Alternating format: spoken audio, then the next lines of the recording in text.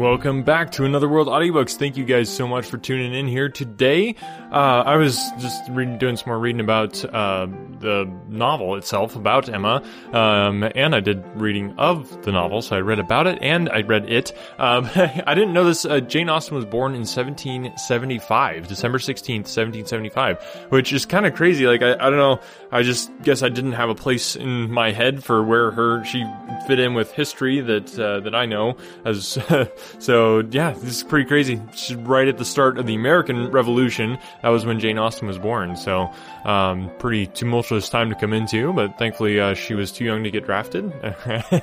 Anyway, she didn't go to fight in the American Revolution, so we got these awesome books to read, one of which is Emma. So, we are in Volume 3 of Emma. We're getting close to wrapping this one up. I'm excited to have this whole book completed for you guys, and looking forward to the next couple chapters here. This chapter is very intense, so let's get into it. Without further ado, I give you the next chapter of Emma. Chapter 7. They had a very fine day at Box Hill, and all the other outward circumstances of arrangement, accommodation, and punctuality were in favour of a pleasant party.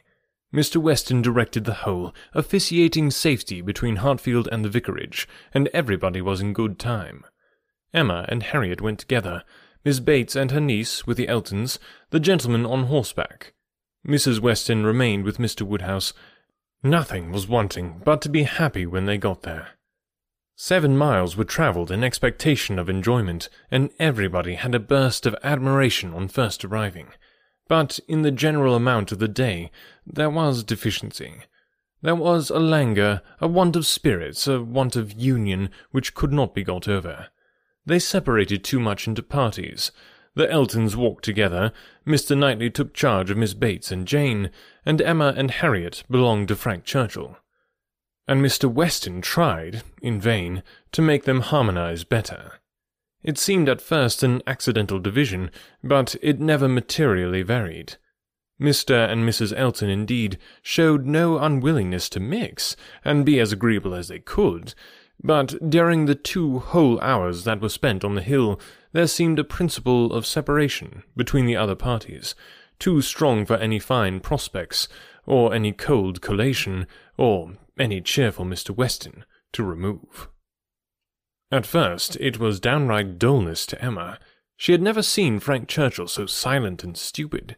He said nothing worth hearing, looked without seeing, admired without intelligence, listened without knowing what she said. While he was so dull, it was no wonder that Harriet should be dull likewise, and they were both insufferable. When they all sat down it was better, to her taste a great deal better, for Frank Churchill grew talkative and gay, making her his first object. Every distinguishing attention that could be paid was paid to her. To amuse her and be agreeable in her eyes seemed all that he cared for. And Emma, glad to be enlivened, not sorry to be flattered, was gay and easy too, and gave him all the friendly encouragement and admission to be gallant, which she had ever given in the first and most animating period of their acquaintance.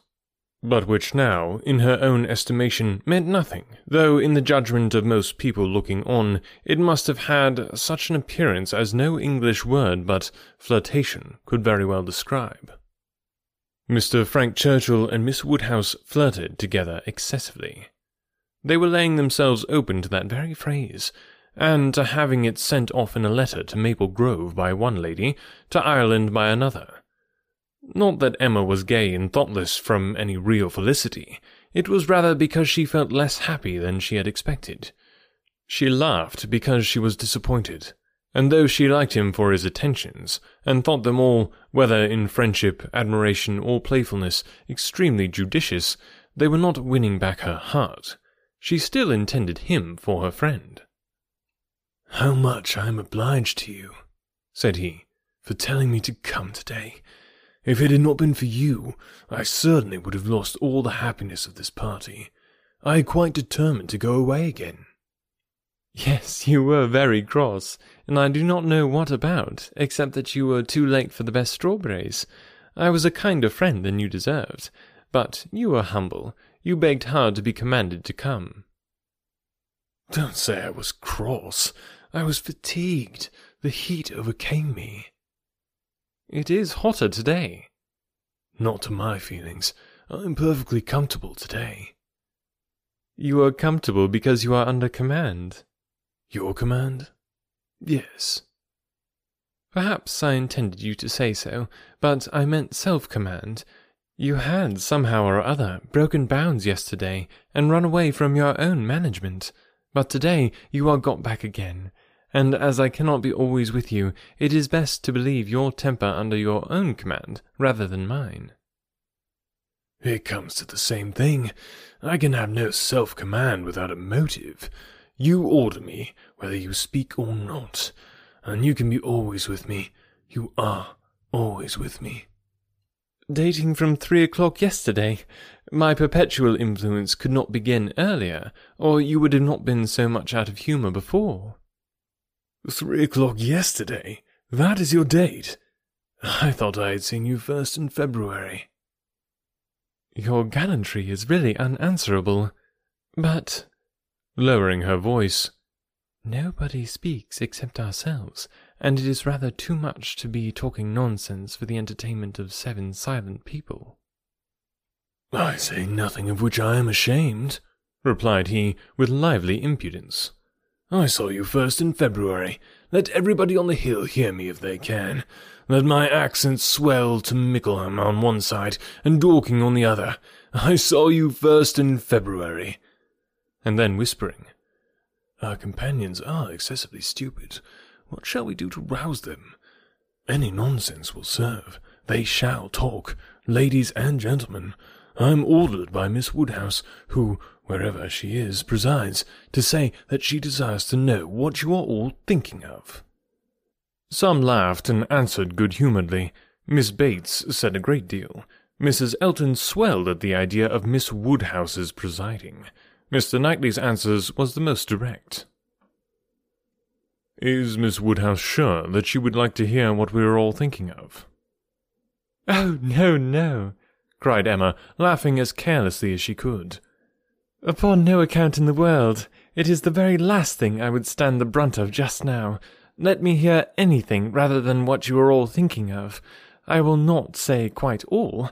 There are 1 or 2, perhaps, glancing at Mr. Weston and Harriet, whose thoughts I might not be afraid of knowing.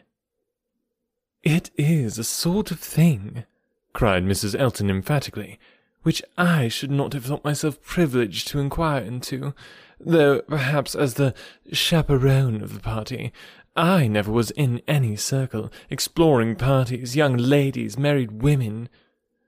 Her mutterings were chiefly to her husband, and he murmured in reply, Very true, my love, very true. Exactly so, indeed. Quite unheard of. But some ladies say anything. Better pass it off as a joke. Everybody knows what is due to you. It will not do, whispered Frank to Emma. They are most of them affronted. I will attack them with more address. Ladies and gentlemen, I am ordered by Miss Woodhouse to say that she waives her right of knowing exactly what you may all be thinking of, and only requires something very entertaining from each of you, in a general way.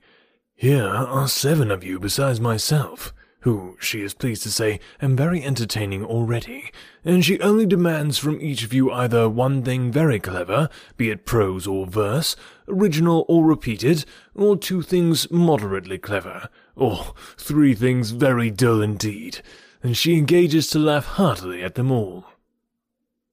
Oh, very well, exclaimed Miss Bates. Then I need not be uneasy. 3 things very dull indeed. That will just do for me, you know. I shall be sure to say 3 dull things as soon as I ever open my mouth, shan't I? Looking round with the most good-humoured dependence on everybody's assent.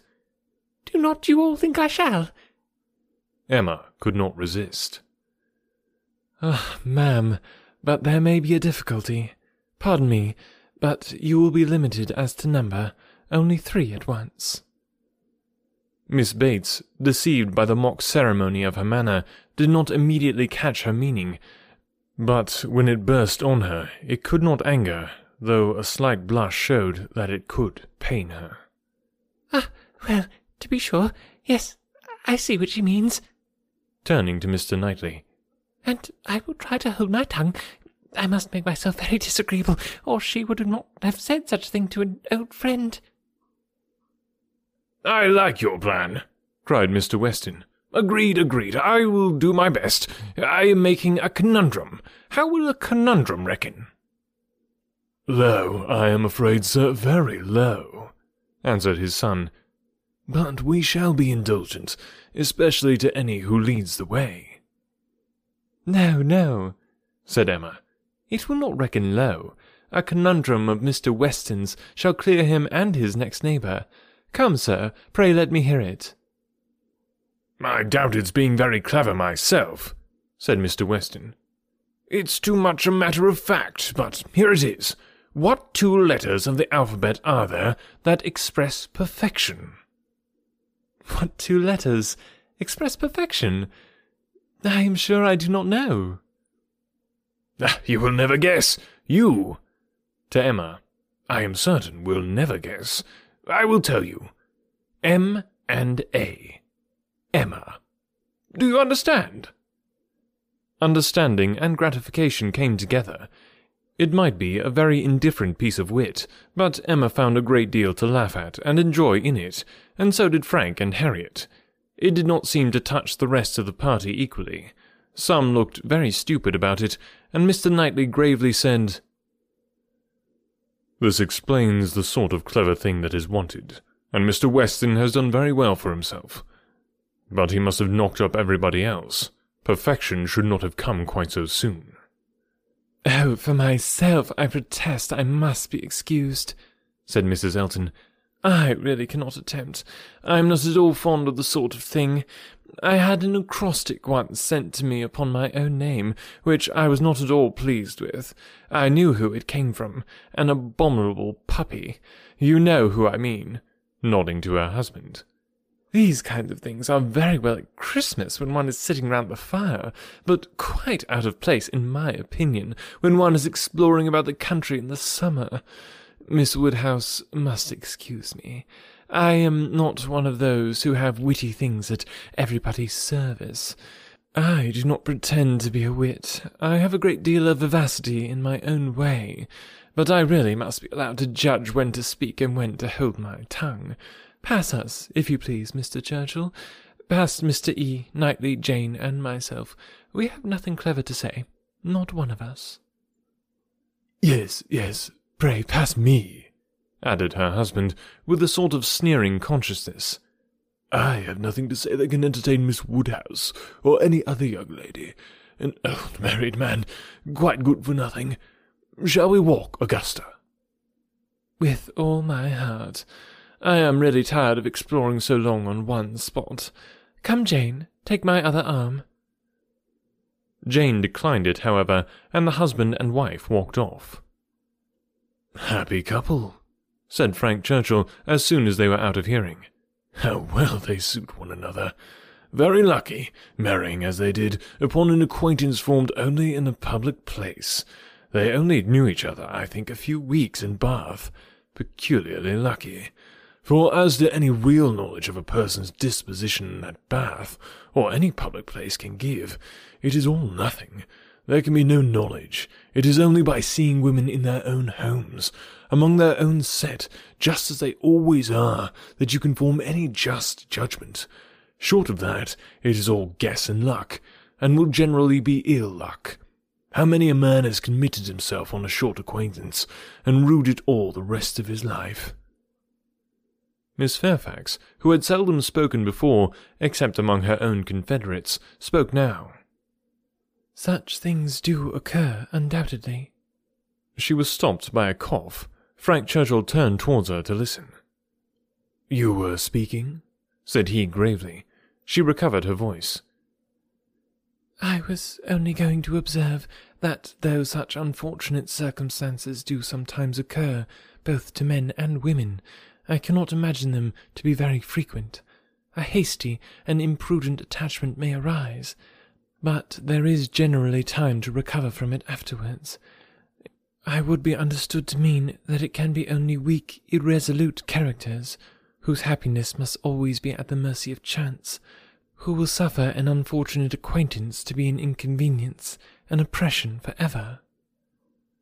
He made no answer, merely looked and bowed in submission, and soon afterwards said in a lively tone, "Well, I have so little confidence in my own judgment that whenever I marry, I hope somebody will choose my wife for me. Will you?" turning to Emma. "Will you choose a wife for me? I'm sure I should like anybody fixed on by you. You provide for the family, you know," with a smile at his father.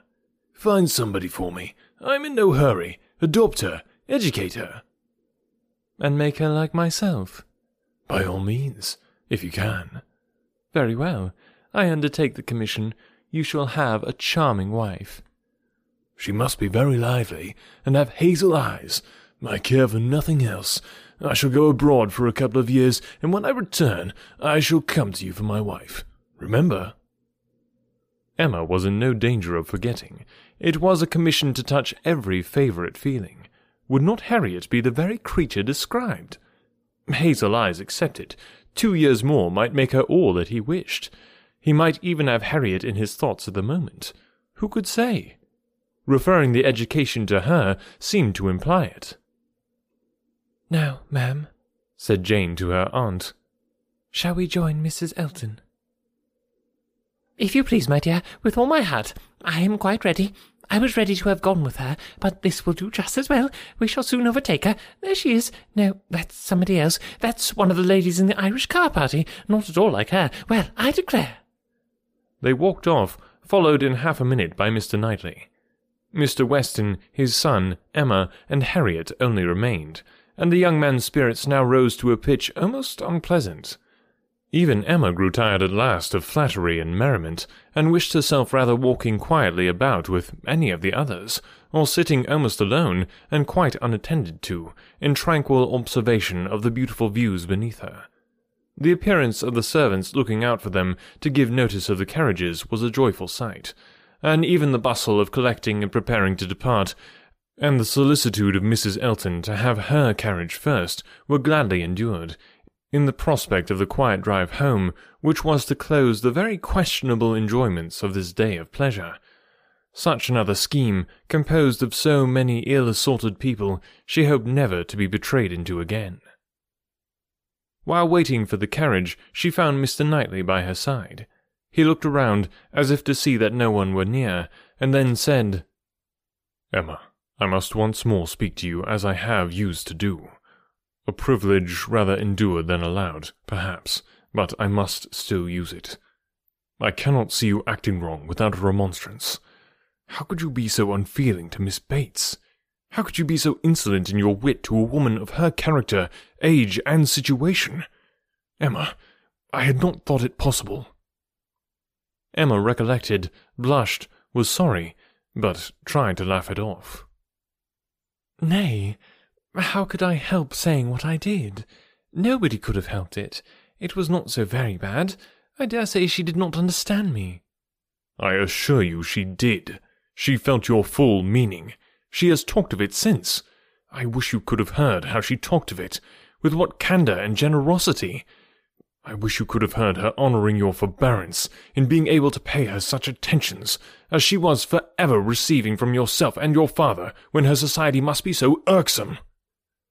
"Oh," cried Emma, "I know there is not a better creature in the world, but you must allow that what is good and what is ridiculous are most unfortunately blended in her."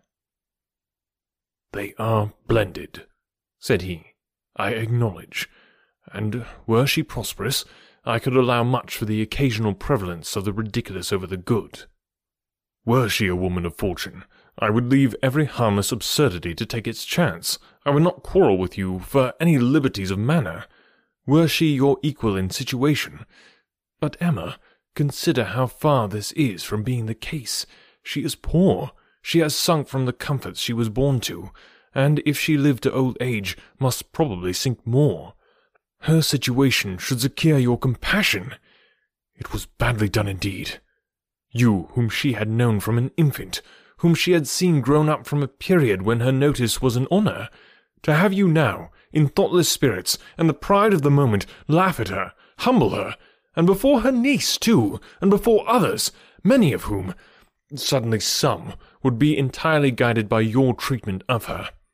This is not pleasant to you, Emma, and it is very far from pleasant to me, but I will tell you truths while I can, satisfied and proving myself your friend by very faithful counsel, and trusting that you will some time or other do me greater justice than you can do now." While they talked, they were advancing towards the carriage. It was ready, and before she could speak again, he had handed her in. He had misinterpreted the feelings which had kept her face averted and her tongue motionless. They were combined only of anger against herself, mortification, and deep concern. She had not been able to speak, and on entering the carriage, sunk back for a moment overcome. Then, reproaching herself for having taken no leave, making no acknowledgment, parting in apparent sullenness, she looked out with voice and hand eager to show a difference. But it was just too late. He had turned away, and the horses were in motion. She continued to look back, but in vain, and soon, with what appeared unusual speed, they were half away down the hill, and everything left far behind. She was vexed beyond what could have been expressed, almost beyond what she could conceal. Never had she felt so agitated, mortified, grieved at any circumstance in her life. She was most forcibly struck. The truth of this representation there was no denying. She felt it at her heart. How could she have been so brutal, so cruel to Miss Bates? How could she have exposed herself to such ill opinion in anyone she valued? And how suffer him to leave her without saying one word of gratitude, of concurrence, of common kindness? Time did not compose her. As she reflected more, she seemed but to feel it more. She never had been so depressed. Happily, it was not necessary to speak. There was only Harriet, who seemed not in spirits herself, fagged, and very willing to be silent. And Emma felt the tears running down her cheeks almost all the way home, without being at any trouble to check them, extraordinary as they were. Ah, man, you can just feel the pain. Have you ever had a circumstance in this, like, in your life where you did something, and then somebody points it out, and you're like, oh, yeah, I shouldn't have done that. It's kind of a sinking feeling. Jane Austen does a great job here of just getting that feeling across here in the book. So, anyway, thanks for listening, guys. Remember to share the podcast. That is the biggest thing that you can do to help us grow. Or if you want to become a patron, you can do that. Go on to anotherworldaudiobooks.com. Check that out. Thank you to our existing patrons for making the show possible. If you want to make the show possible, even more possible, I don't know how that works, but you can give it a try. Go to anotherworldaudiobooks.com, become a patron. You can also buy full audiobooks from the backlist. We've got tons of books that we've done, so go ahead and check those out and support the podcast. Some of the things you should check out there on the store is the packages. So I actually we've done 5 Sherlock books. I put those all into one package, so you can get 5 audiobooks for the price of one, which is pretty awesome. Or you can listen to them for free in the backlist of the podcast. But if you want to support the show, go ahead and check that out. We've also got, I think, a Tarzan package, we've got an adventure package, all kinds of good stuff. So check that out, anotherworldaudiobooks.com. And now I will see you here next week. Hope you guys have a wonderful day, wonderful week, and we'll talk to you next week. When you need mealtime inspiration, it's worth shopping Kroger, where you'll find over 30,000 mouth-watering choices that excite your inner foodie. And no matter what tasty choice you make, you'll enjoy our everyday low prices, plus extra ways to save, like digital coupons worth over $600 each week. You can also save up to $1 off per gallon at the pump with fuel points. More savings and more inspiring flavors make shopping Kroger worth it every time. Kroger, fresh for everyone. Fuel restrictions apply.